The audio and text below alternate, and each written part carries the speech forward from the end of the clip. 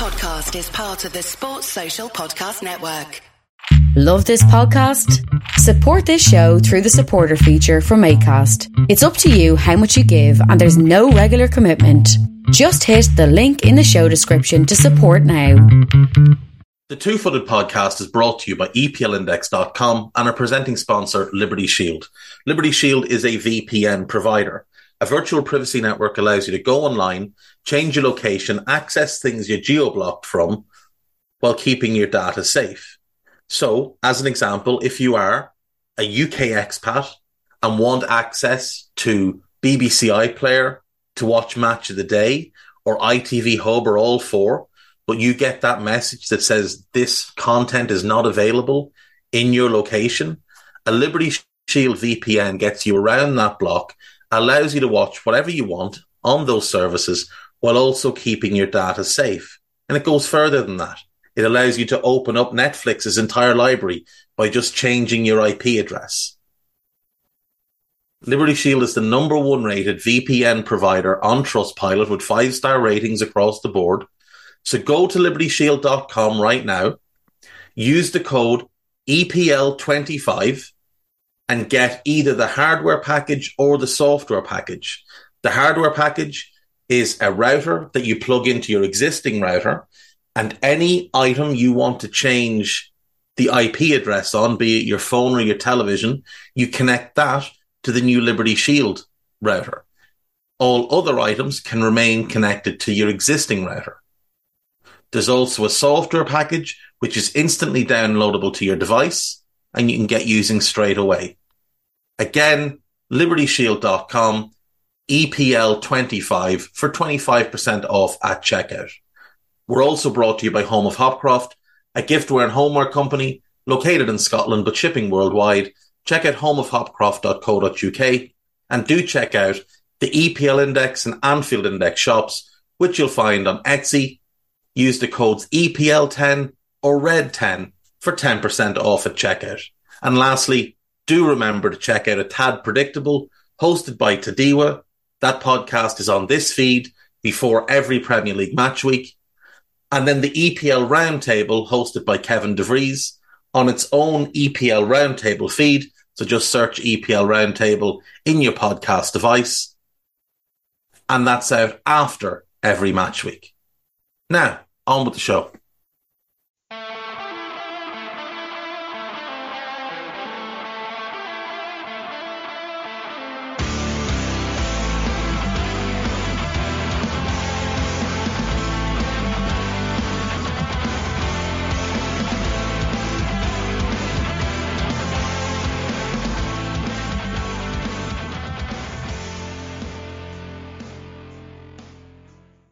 What's good, boys and girls? Two Footed Podcast. Today is Wednesday, the 31st of May, the final day of May. And tomorrow we begin June. The summer is here for real. The heat is here, which is nice. And today we are just going to make it up as we go along. What I wanted to do was talk about some of the awards, give my view on the awards. Thought we might have some look at some bad football takes and do some news and some gossip, and that will pretty much get us out the gap for today. So, yesterday, Pep Guardiola was named the League Managers Association Manager of the Year, the third time Guardiola has won the award, which is called the Sir Alex Ferguson Trophy. It's voted for by managers across all of the divisions. Frankly, I don't think Pep was deserving of the award this year. For Pep to win the league is expected every year now. There's one team in the Premier League who've shown any capability of challenging City over the past 5-6 years. 6 years. And that's Liverpool. And Liverpool were very clearly not going to be in the race from early on. City didn't even reach the 90-point bracket this season, which does hint at a bit of underperformance in the league, but they did what they needed to do to win the title. They didn't do any more, they didn't do any less. They just did what they needed to do. Pep did what we all expected him to do. He won the league. City are expected to win the league. When you spend that much money and you break that many rules, you better win the league. For me, Arteta overperformed with his Arsenal team. Now, he bottled it at the end of the season, so I wouldn't have him on my shortlist. Eddie Howe massively overachieved this season, so I would have him. I would have De Zerbi taking over as he did, getting Brighton into Europe for the first time. It's an incredible achievement.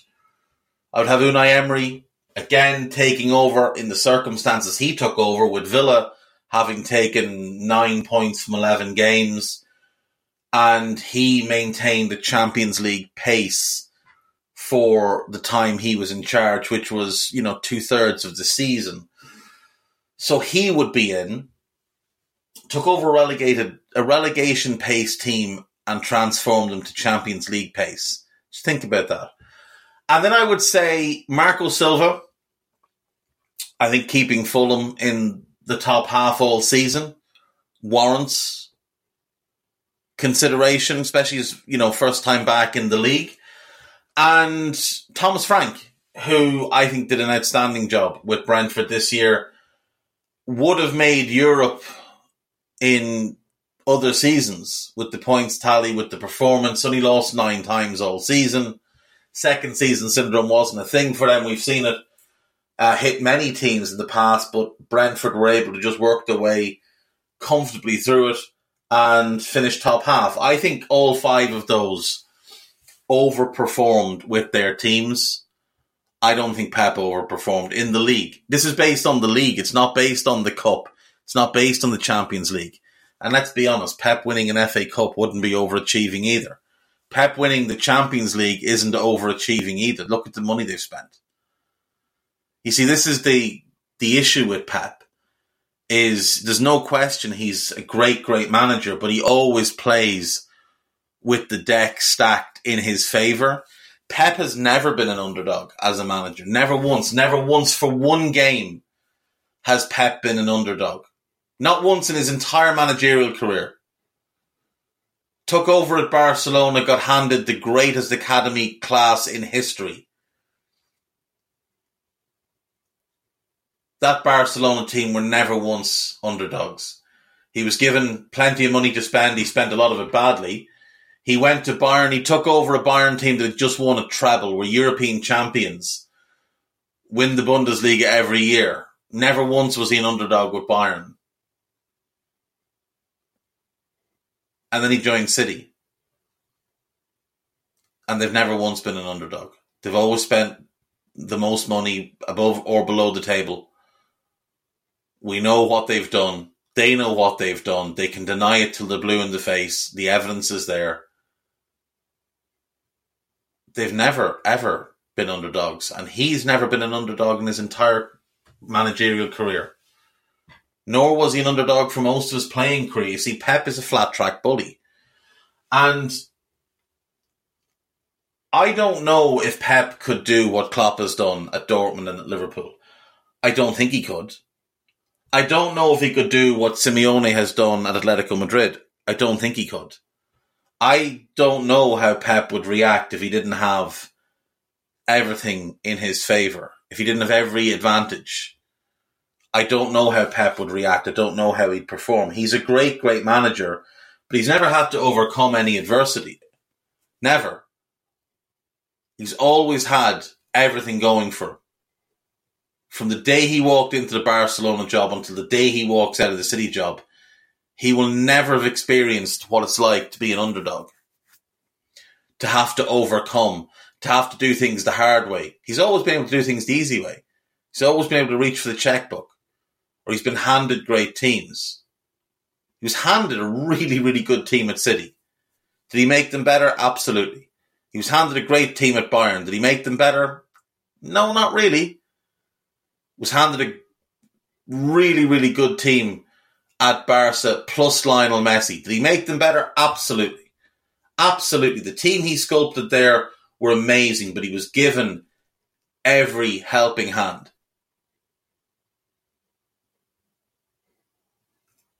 we're rewarding somebody for basically the managerial equivalent of being born with a silver spoon in his mouth.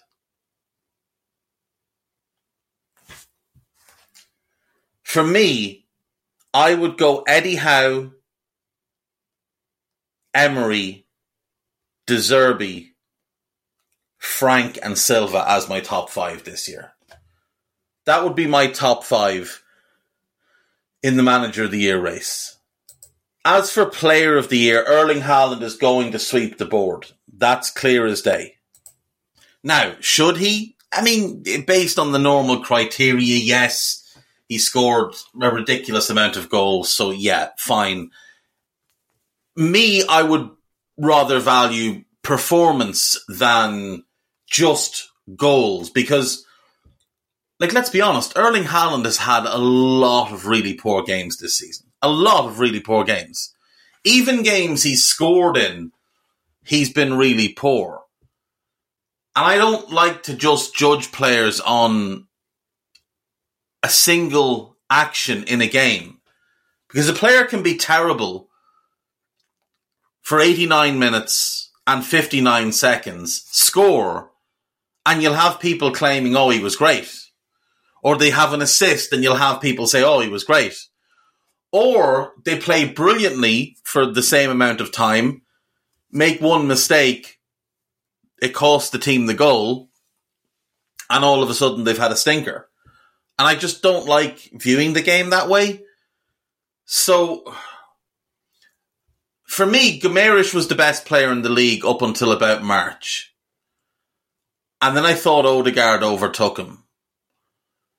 And I thought even as his team fell apart around him, Odegaard continued to step up and step up and step up. And he would be my Footballer of the Year. Martin Odegaard would be my Footballer of the Year. Guimaraes would be second. And I would probably give Haaland third.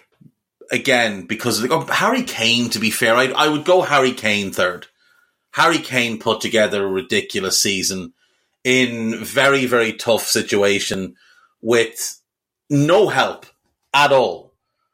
Like, the other great players in that Spurs team are Heung-min Son, who had a really bad season, which he's talked about openly, and Christian Romero, who has also had a really poor season, and in truth has probably not been sober since the World Cup. So, like, Haaland scored 36 goals. Kane got 30 in the league. They probably have a similar number of penalties this season, so I'm not going to hold that against Haaland. But if you're telling me Erling Haaland does as much in general play as Harry Kane, I'm telling you you're watching a different sport to what I'm watching. Haaland, for large chunks of the first half of the season, made City worse because they had to play a certain way to integrate him into the team. And when it didn't click, they were poor. Now, he did end the season with a decent number of Premier League assists, 8. But most of them are very simple layoffs. They're not where he's done anything more than take the ball in and lay it off. Whereas with Kane, like, he is actually creating chances constantly for other players. He only ended up with 3 assists. But his 3 assists were more impressive than Haaland's 8 because he was actually creating the opportunity, not laying it off and somebody else having to do all the work. I would go Kane over Haaland on the season. For Team of the Year, I've seen some belters. I did the Garth Crooks one. It was appalling. I've seen this mess. Opta did a stats-based team of the season. So they went with David Raya in goal. Now, I don't really mind that. Raya had a good season. Trippier, Diaz, Akanji, and Zinchenko as the back four. A diamond midfield of Rodri, Rice, De Bruyne and Odegaard, and Haaland and Kane up front. Declan Rice had a bad season. He was poor the majority of the season. Rodri was really good. Odegaard was great. KDB was very good, maybe not at his normal level, but still a Team of the Year player. Ray has not been the best goalkeeper this year. Akanji hasn't been anywhere close to one of the best defenders in the league this season. I can see the logic behind Zinchenko, but there's no question he makes them worse defensively. And Declan Rice is just laughable. So I've been back and forth on this, and I finally have settled on my Team of the Year. Now, again, look, you're entitled to think otherwise. And by that, I mean you're entitled to be wrong. So here's my Team of the Year. Goalkeeper has to be Alisson Becker. I don't think there's any real argument that Alisson Becker hasn't been the best keeper in the league by a comfortable margin. Playing behind a dreadful Liverpool team, he is the only reason they finished in the top half this season, let alone fifth. They wouldn't have been a top half team with basically any other goalkeeper in the league. Right back, I would go with Trippier. I think it's a very weak group of right backs in the league this year. You could make a case for Ben White. I wouldn't personally, but you could if you wanted to. Trent had a bad year. Walker had a very poor first half of the season and was injured for a period of time. Reece James had a poor year and's been injured a lot. United's right back situation has been middling. I mean, Wan-Bissaka and Dalot have probably had their best seasons at the club, splitting time at right back, but neither have been much better than average. You'd probably give them both a 6 out of 10 on the season. And after them, I just don't think anybody else warrants mention. So we'll go with Kieran Trippier. Left back, for me, it's Nathan Ake, and it's Nathan Ake by a considerable margin. I will give an honourable mention to Pervis Estupiñán, who I think had a very good season. I think his addition for Brighton, replacing Cucurella, who they sold for 60 plus million, making them a £45 million profit. I think that's one of the best bits of business we've seen all season. But Nathan Ake was the best left back in the league. Centre backs, I will go with Ruben Diaz. I think, particularly since after the World Cup, I think he's been outstanding. Next to him, Sven Botman, not even a competition. Sven Botman's been the best centre back in the league this year. He has just gotten better and better and better as the season went on. Newcastle finishing with the joint best defensive record in the league, and he is the primary reason for that. So that's my back four: Trippier, Diaz, Botman, and Ake. In midfield, this will be controversial, but I don't care. It's right. Guimaraes is 1, and Moises Caicedo is 2. I'm going to play a box midfield. We're going to go 4-2-2-2.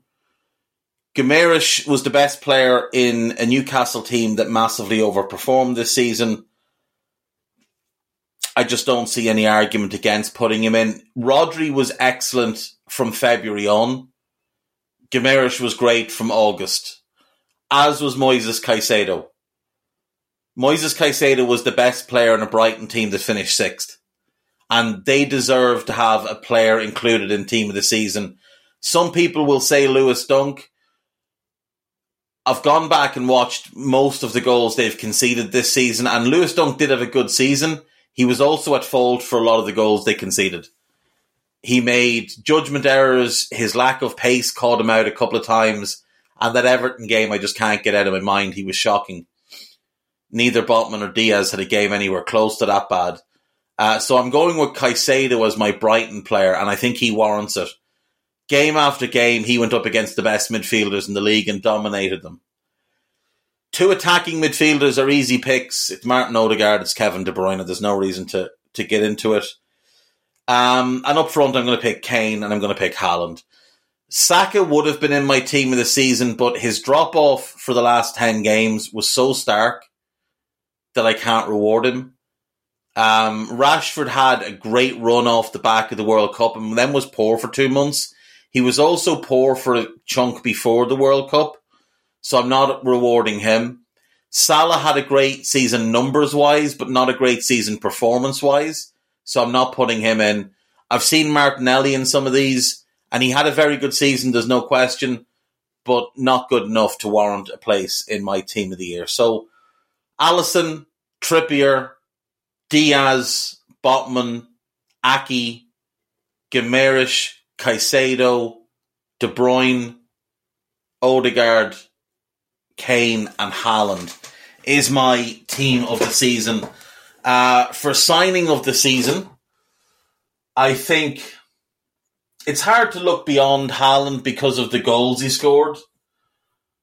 But just in my team of the season, I have Sven Botman, who had an incredible season. And I think improved his club more than Haaland improved City, because City have won the last 2 titles in a row. And if we look at the league table, they took more points last year than they did this year. They scored more goals last year than they did this year.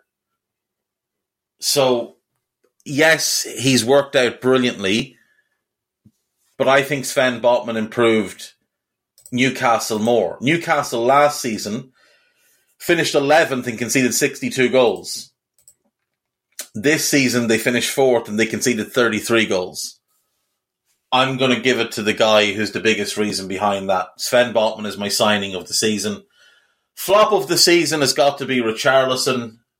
There's actually no competition here for this award. It is him, and it is him by a country mile. If we just look at the Premier League and nothing else, so we put aside other competitions, 1 goal in 1,000 minutes. So not only did he have some injury issues, which aren't his fault, but do contribute, scored 1 goal. A goal every 1,000 minutes. That's awful. And he played 27 times, so I don't hear that he missed most of the season. He played 27 times in the Premier League. He wasn't good enough to warrant more minutes, is one of the big issues. He was dreadful, so I'm giving it to him. He was booked 3 times this season for taking his shirt off for goals that were not given. Think about that for a second. All season, all competitions, he played 35 games and scored 3 goals. He was booked 4 times just for taking his shirt off, including the goal against Liverpool that did count. So I'm not having that he's been good. I'm just not. I'm not having that he hasn't been dreadful. I might be wrong. He might have only been booked 3 times. But either way. Yeah, he was only booked 3 times. He was booked against West Ham. He was booked against Fulham when he thought he'd scored last-minute winners in both. And he was booked against Liverpool when he did score what he thought was a last-minute equaliser. But I'm not having that he hasn't been a train wreck this season. So he's my flop of the season. Biggest disappointment of the season? I'd say Virgil van Dijk. Given what we know he's capable of and given how he performed, I think Virgil's got to be the biggest disappointing. If we're looking for worst manager, it's got to be Frank. It's got to be Frank Lampard. He's just awful. Genuinely terrible. And the spell at Everton was a disaster. The spell back at Chelsea's been a disaster. It's got to be Frank. It just does. I'm sorry. Best young player. Now, I'm not going to include Haaland, even though technically he does qualify. I'm going to go for Caicedo because, again, the kid walked into the league in the back half of last season, played about 7 games, and then walked into this season like he was the best midfielder on the planet. He's been outstanding all year. A great, great midfielder. So that's it. Those are my Premier League awards. I'll probably put them together in article form on the EPL Index website this week. for no other reason than just to annoy some people who won't hear this, but they might read it on the website. We might as well just take a break. Going to be a fairly short show, I think, today, because I've got some stuff that I need to do. So just going to take a break now, and when we come back, we will have a look at some bad football takes, do some news, do the gossip, and be done. See you in a sec.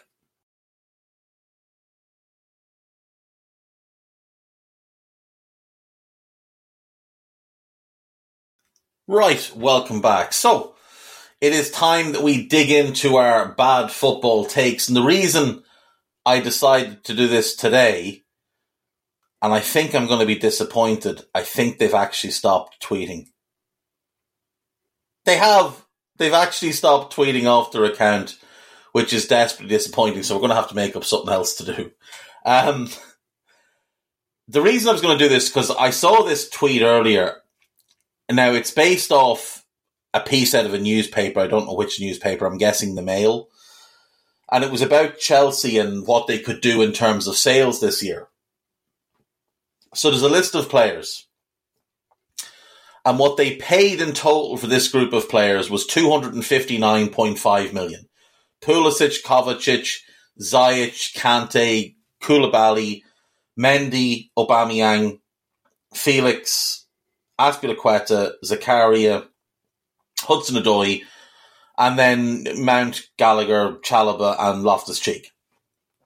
And these are apparently the players that Chelsea are looking to sell, or at least open to selling this summer. And the suggestion here is that Chelsea could get $280 million for this group. Now, you'll notice that Romelu Lukaku is not among that list, but however, the suggestion here is that Juventus or Napoli would pay $25 million for Pulisic. Italian clubs notorious for not doing that, notorious for taking players on loans with obligations to buy, and then if they decide they're not going to be good enough, they just stop playing them. So that won't happen. Kovacic, $35 million to Man City or Manchester United. Now that could happen, but he has 1 year left on his deal. He's 29 pushing 30, and he's injury prone. So I don't know they'll get that much, but I could see that move happening, him going to one of those clubs. $15 million for Ziyech. AC Milan, Inter Milan, and PSG are the clubs linked. AC Milan have long been linked, and PSG have been linked recently, so I could see them getting $15 million. Nothing for Kante because he's out of contract. A loan for Koulibaly to Juventus. $25 million for Mendy, who's lost his place to Kepa, having been poor himself for 12 months. Now, the clubs linked Inter and Nice.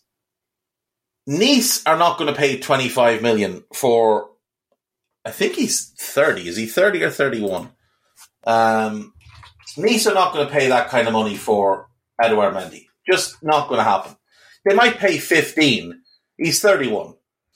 They might pay 15. They're not going to pay any more than that. Inter have a significantly better goalkeeper in Andre Onana, so I don't know why they would do that. Onana has said he's happy there. They seem to want to keep him. Nothing for Aubameyang because they just want rid of him. They think they'll get $5 million for Azpilicueta. I'd be surprised. I could see him leaving, but I think he'd leave on a free.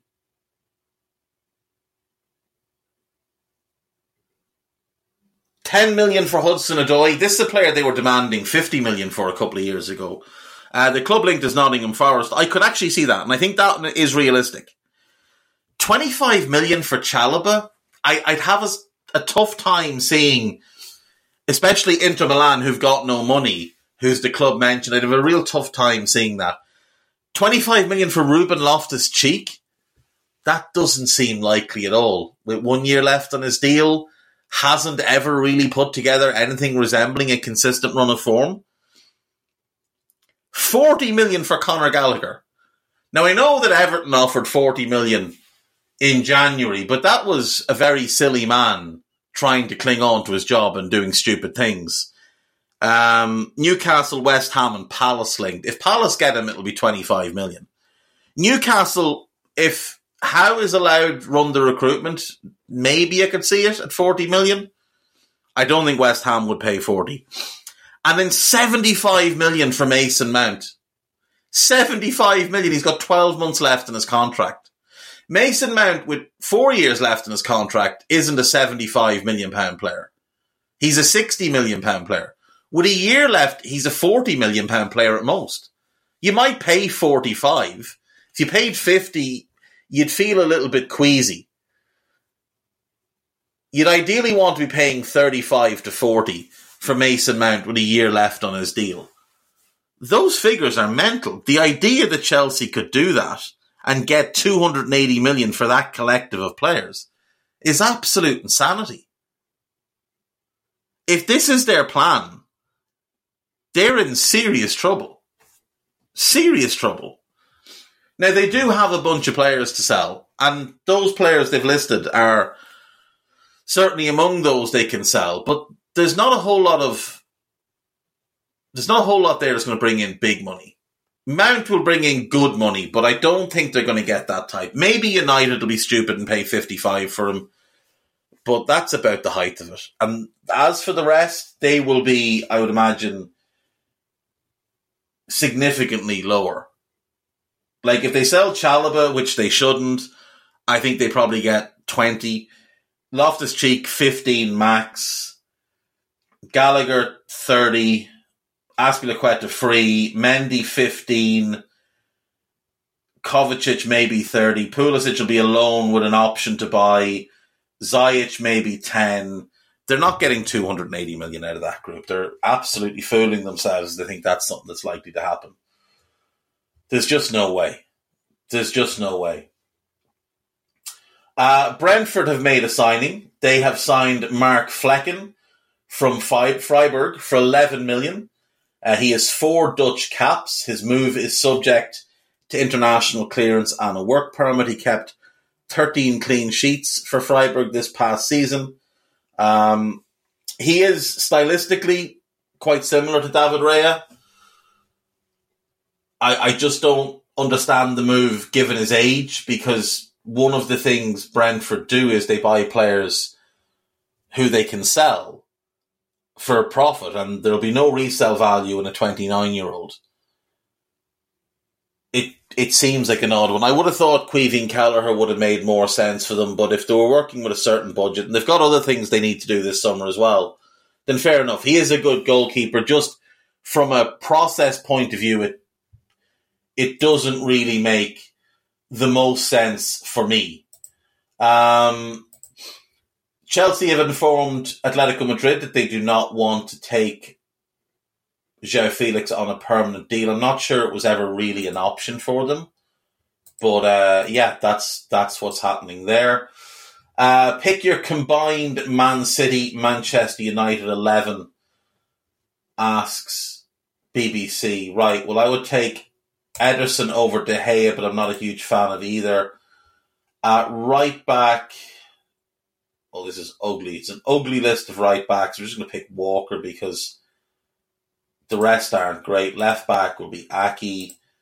Centre backs, I'll go Varane and Diaz. Midfield is Rodri.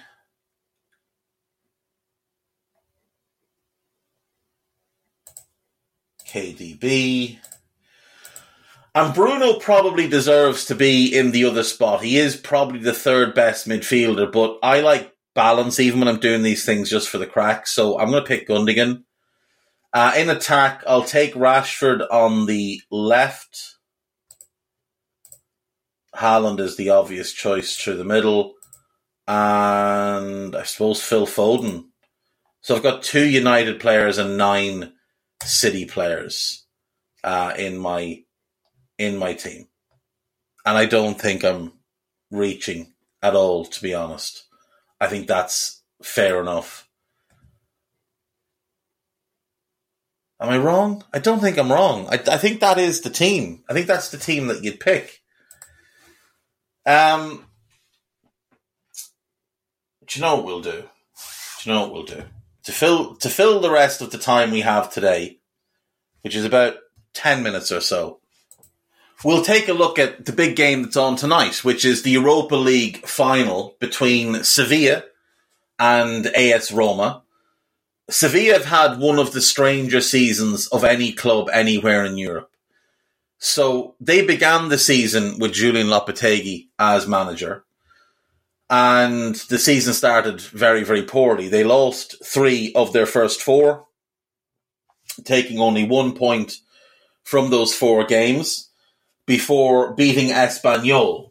After beating Espanyol, they won 1 of their next 10 games. So 14 games in, they had 2 wins. They sat in 18th place, and Lopetegui had been booted out the door and sent on his way. He had been replaced by Jorge Sampaoli, who's obviously most notably the former Chile manager. He'd been with Sevilla before. He was Argentina manager for a while. He'd been at Marseille. He's bounced around, very much your journeyman manager. One of the sort of disciples of Bielsa in many ways. Rarely stays anywhere for very long. Like, his first job, Alumni de Castilla, de Casilda, 2 years. Belgrano, less than a year. Argentino de Rosario, a year. Back to Casilda, less than a year. Back to Belgrano, less than a year. Some team I don't know. Argentino de Rosario again. Back to Casilda. He basically bounced around the same couple of jobs for the first 7 years of his managerial career. Then he joined Juan Aurich, who are in Peru. He was there less than a year. Joined Sports Boys, also in Peru, for a year. Coronel Bolognesi, they're also in Peru. He was there for a year, left, came back for less than a year, then moved on to Sporting Cristal, also less than a year. Then he joined O'Higgins in Chile. He was there a year. Emelec in Ecuador, a year. Universidad de Chile, that's one of the bigger clubs in South America. He was there 2 years, and off the back of that, he got the Chile job. He was with Chile for 4 years. Then he joined Sevilla. And he was there for a year, and he went to the Argentina job, and he was there for a year. And then he went to Santos for a year. Then he took a year off. Then he joined Atletico Mineiro for a year, then Marseille for a year, and then Sevilla for the period he was there this year. And now he's at Flamengo. This man does not like to stay places very long. I think ownership get fed up with him. His football is very feast or famine. Things either go really well or really poorly. He's got overall a pretty good track record, and he has had success. With Universidad de Chile, he won the Copa Sudamericana. He won the league title 3 times. He won the Copa America with Chile. And he's highly regarded because his teams are fun to watch. For similar reasons to Bielsa. Fiery personality. Team is absolute hilarious to watch because the things they do are mental. His teams are never good defensively, but, you know, they're fun. And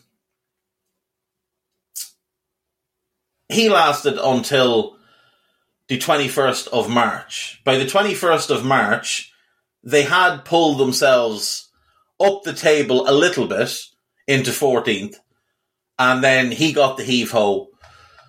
And he was replaced by Jose Luis Mendilibar.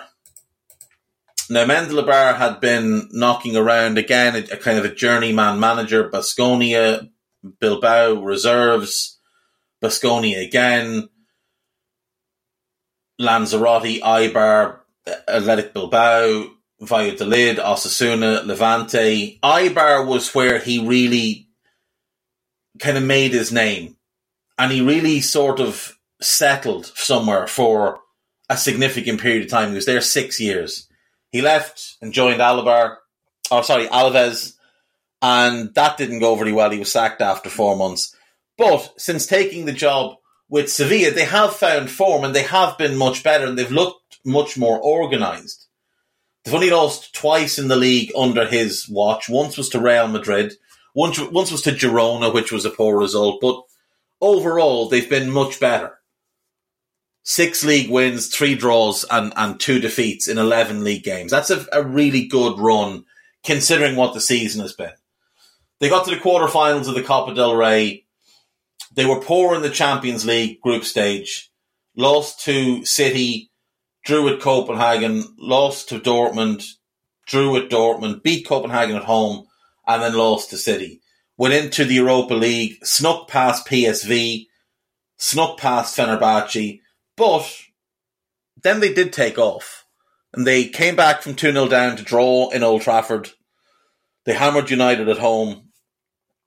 And then they outlasted Juventus in the last round. And there's a lot of good players there. There's talent in defence. I really like Nianzou. I really like Loic Bade. He's been very good since going there. I still don't understand what went wrong at Forest, rather. Jesus Navas is still knocking around. It's probably time for him not to be in the team as much. But, they've got Montiel at right back as well, who's another good option. I think he's the better option. Alex Telles is one option at left back. Karim Rakik has played there. Acuna has played there. So they've got options, though not someone you'd say is nailed on in either fullback spot. The midfield is a lot of hard-working players, but talented ball players. And in attack, they've got Ocampos, they've got Suso, they've got Rafa Mir, they've got En-Nesyri, they've got Eric Lamela, they've got Brian Hill on loan. There's a lot of talent in attack. They've seen their transfer policy of past years start to catch up with them. They always try to do things on the cheap. They're always working to a tight budget. They're selling players just to balance the books. This past season, they sold Diego Carlos. They sold Jules Koundé.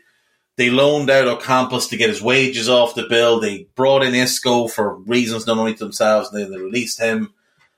There's just been a lot of movement, a lot of toing and froing, and a lot of players that were brought in, like Dahlberg and Delaney, who didn't work out and are now out on loan.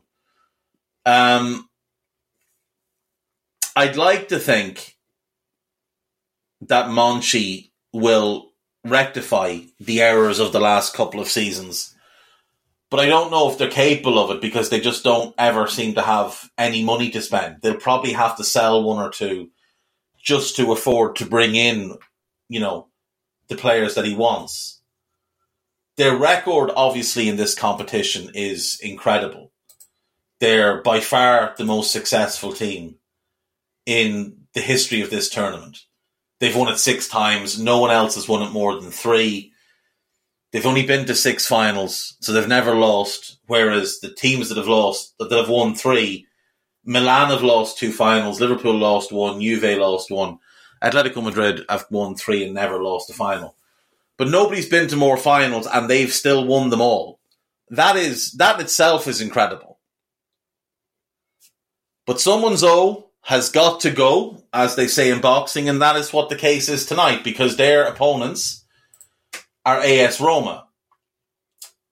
And AS Roma are managed by Jose Mourinho. And Jose Mourinho has never lost a European final. He won a UEFA Cup or a Europa League with Porto back in 2003.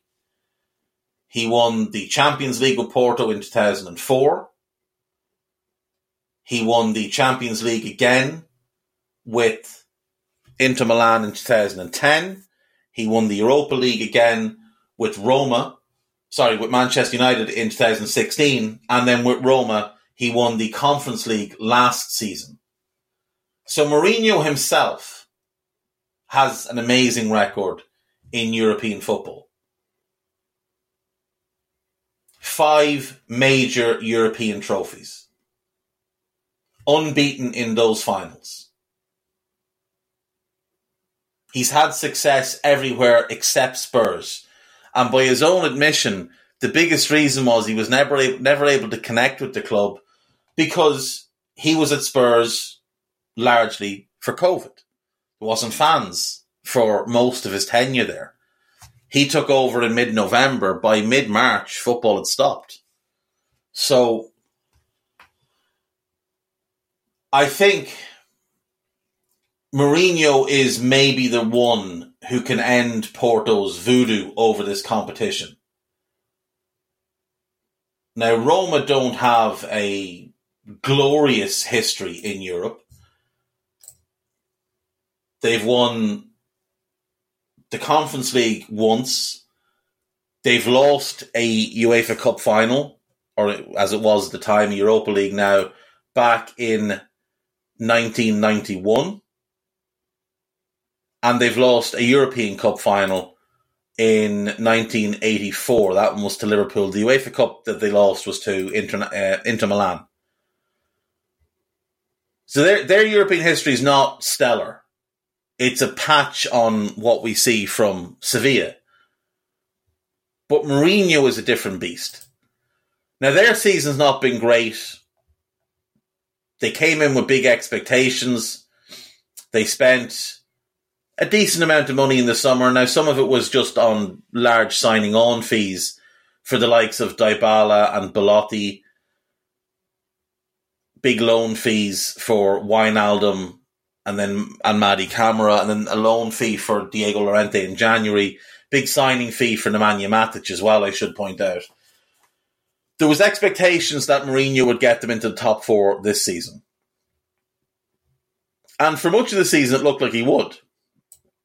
They were third in week 30 of the season. They have since dropped to sixth, having been as low as seventh, because their domestic form has fallen off a cliff and they haven't won any of their last 7 games. And overall, they've lost 11 games, which is far too many. But their focus has been on this competition. They earned the right to play in this competition by winning the Conference League last year. They finished second in their group behind Real Betis. They had lost their first game away to Ludogorets, which was a big shock. Then they beat HJK. They lost at home to Betis, drew away to Betis. Beat HJK at home and then beat Ludogorets in the final game to advance to the knockout rounds. They lost away to Red Bull Salzburg, then beat them at home. They beat Real Sociedad at home, then drew away from home. Lost away to Feyenoord and then hammered them at home. And then beat Leverkusen and drew away. They have only won once away from home in the competition this year. That was away to HJK Helsinki.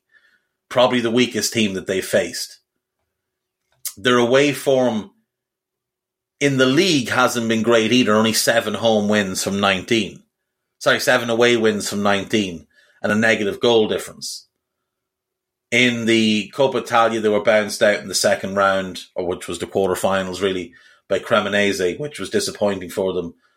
But their away form has been poor. That's just a fact. The final will take place at the Puskás Arena in Budapest, which obviously is neutral ground, but it is, in theory, an away game for both sides, but an away game for Roma where they haven't excelled. So they have to overcome that. They have to overcome the fact that they're in a poor run of form. They have to overcome the fact that some of their players are carrying injuries. Some of their players are just not in the right frame of mind for a game like this. But I do think they have a talent advantage. Now, I'm not a huge fan of Rui Patricio, but I do think overall he's probably a better goalkeeper.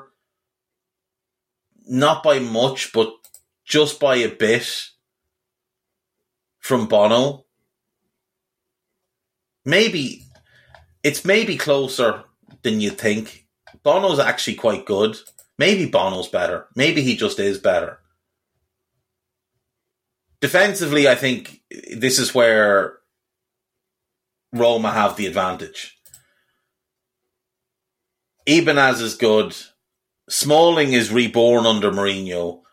Llorente's decent, he probably won't play. Zeki Celik will play right wing back. Spinazzola, if fit, I don't know what injuries they have at the moment.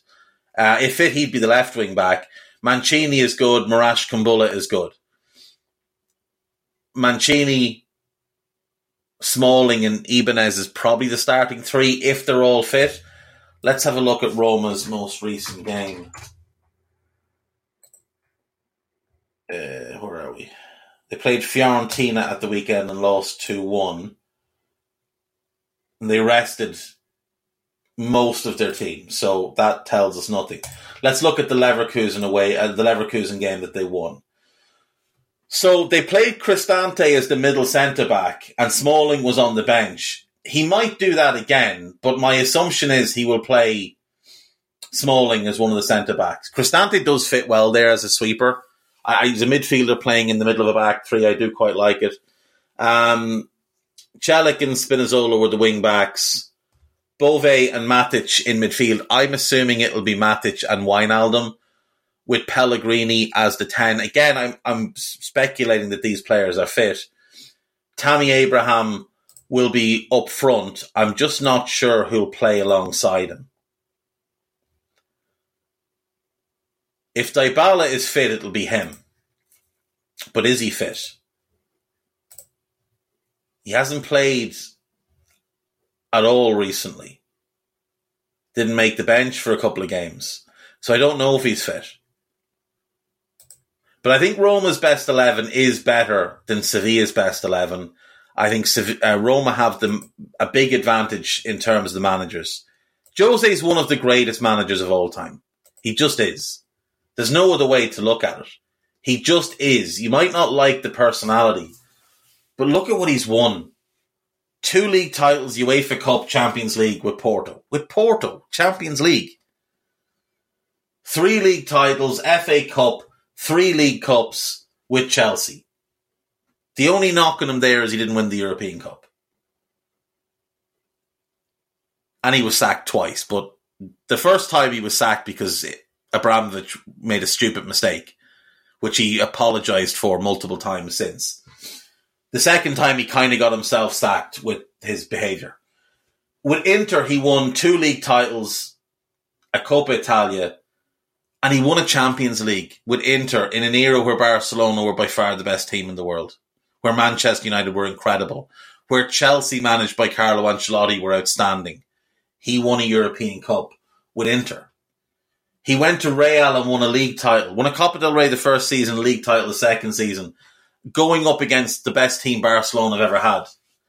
He went to United, who were a train wreck. He won the EFL Cup and he won the UEFA Cup. Then he finished second and he said that was one of the best achievements of his career. And people laughed.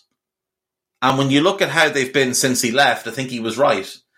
And then he joined Roma and he won the Conference League. The only place he's really failed is Spurs. Now you can look at, Benfica when he was there first, he got let go after 11 games, but that was because they wouldn't give him a permanent contract. It had nothing to do with him. He won 6 and drew 3 of his 11 games. He went to Unia, had 23 games there, half a season, won 12, drew 8, lost only 3. He was a success there. He was a runaway success with Porto, runaway success with Chelsea, runaway success with Inter. He was a success with Real. Something changed in him at Real, though, when the dressing room turned on him. That was something he'd never experienced before. Because the 2 things he was always great at was getting the players to buy in completely to what he had to sell and then getting the fans to do the same. But he still won a league title. He went back to Chelsea. He clearly wasn't the same, but he did win a league title. He went to United. He had success there. It's just that spell at Spurs, that 18 months at Spurs. It's the lowest win percentage of his career until Roma, 51.16% from 86 games. But he had them in a cup final. And had he won a cup, that would have been only the 4th cup Spurs had won since 1984.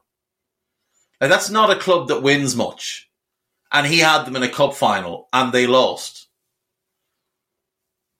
And then he joined Roma, and his win rate is the lowest it's ever been, but he won a European trophy for them, their first ever. And people will say, oh, well, the football's not great. The football wins. And that's what matters ultimately at the end of the day. I'm going to back Mourinho to win this game tonight. I'm saying Sevilla 1, Roma 2. That's my pick for tonight. I don't think it's going to be a fantastic game to watch. But I think it could be a fascinating game. And I'm going to back Jose. So there we go. Couple of little bits of news. Ashley Young is to leave Aston Villa following the end of his contract this summer after a 2-year spell. He's played far more than I would imagine he or they expected that he would when he signed.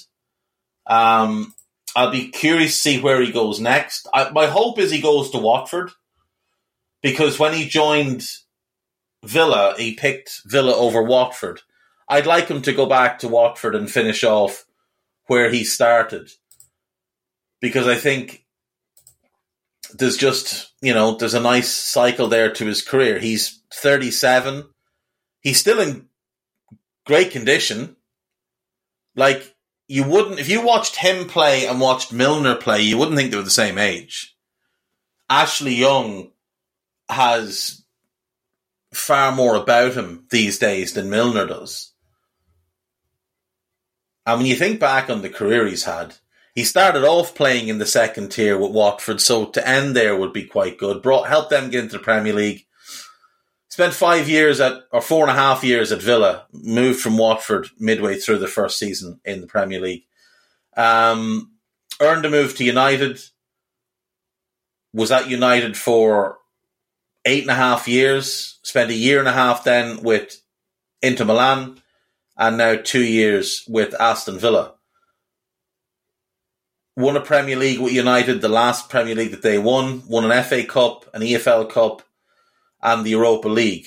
Also won the Serie A title. Like, he's had a quality career.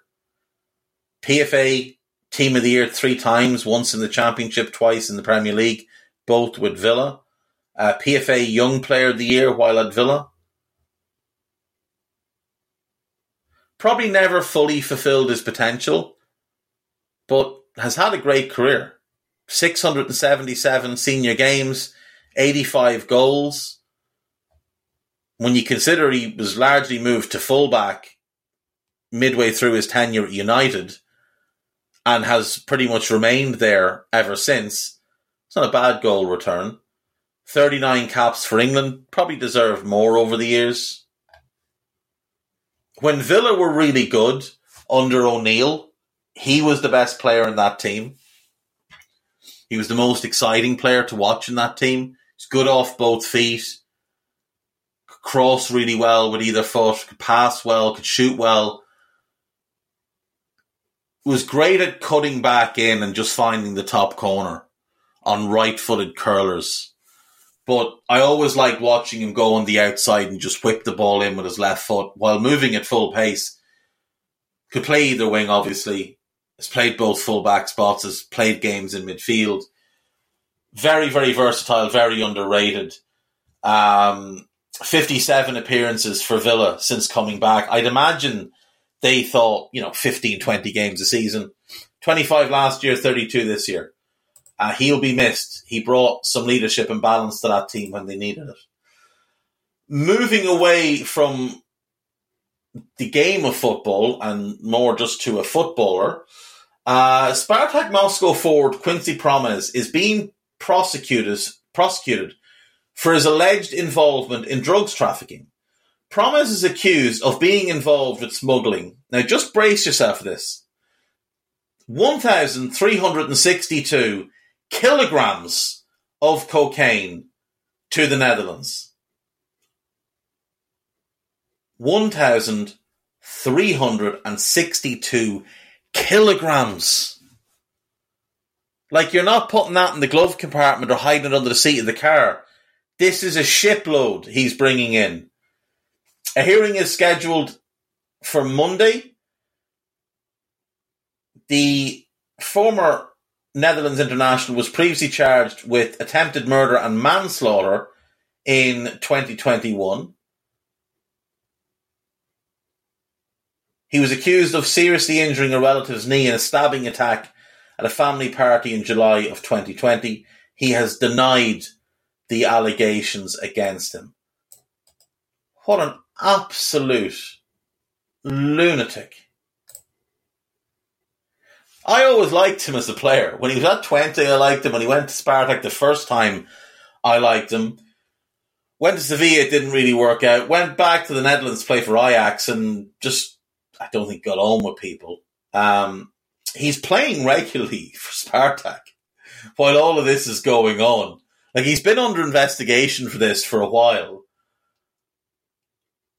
And he's just carrying on, playing his football, doesn't seem to care. Madness. Absolute madness. He's always been problematic, but what a lunatic.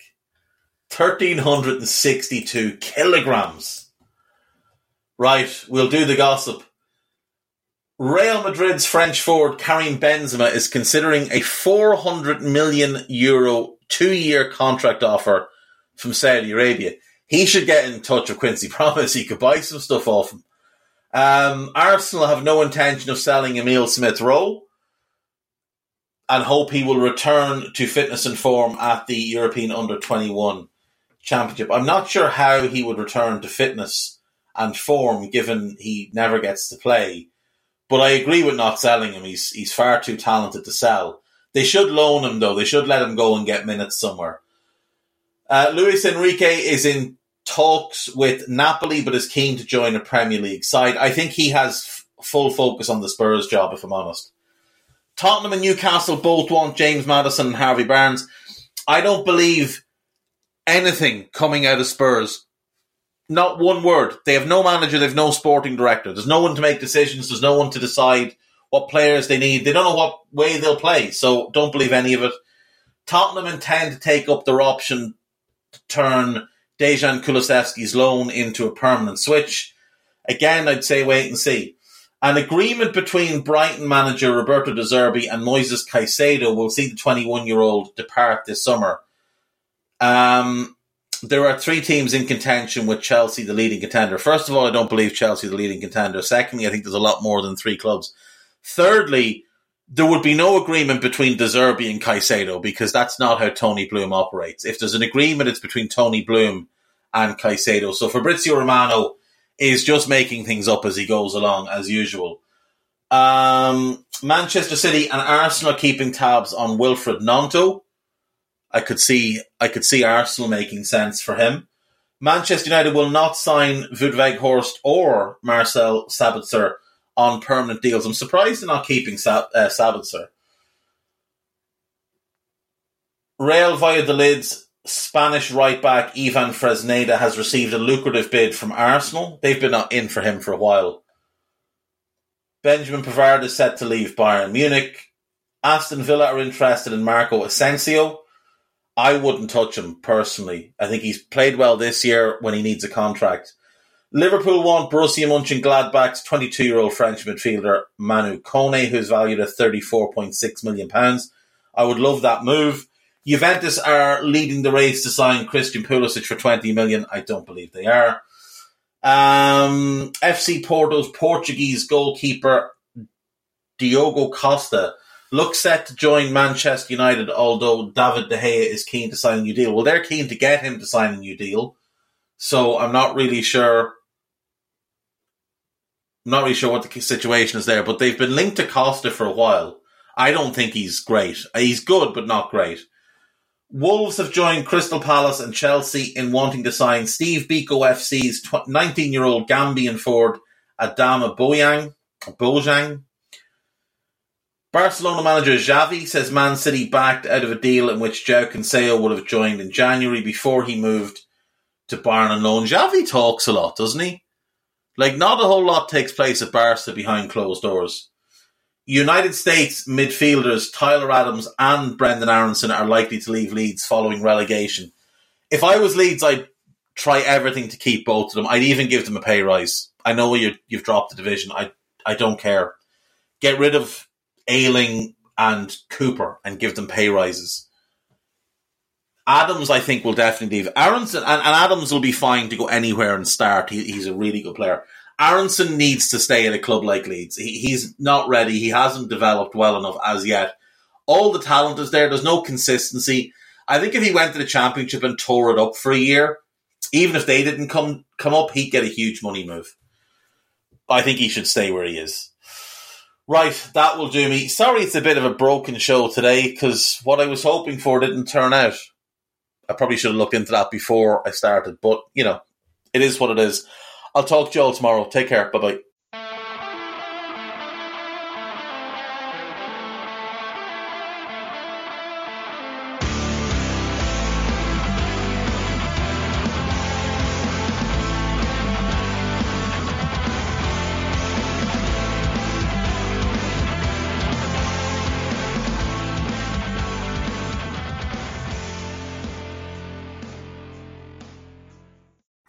Sports Social Podcast Network.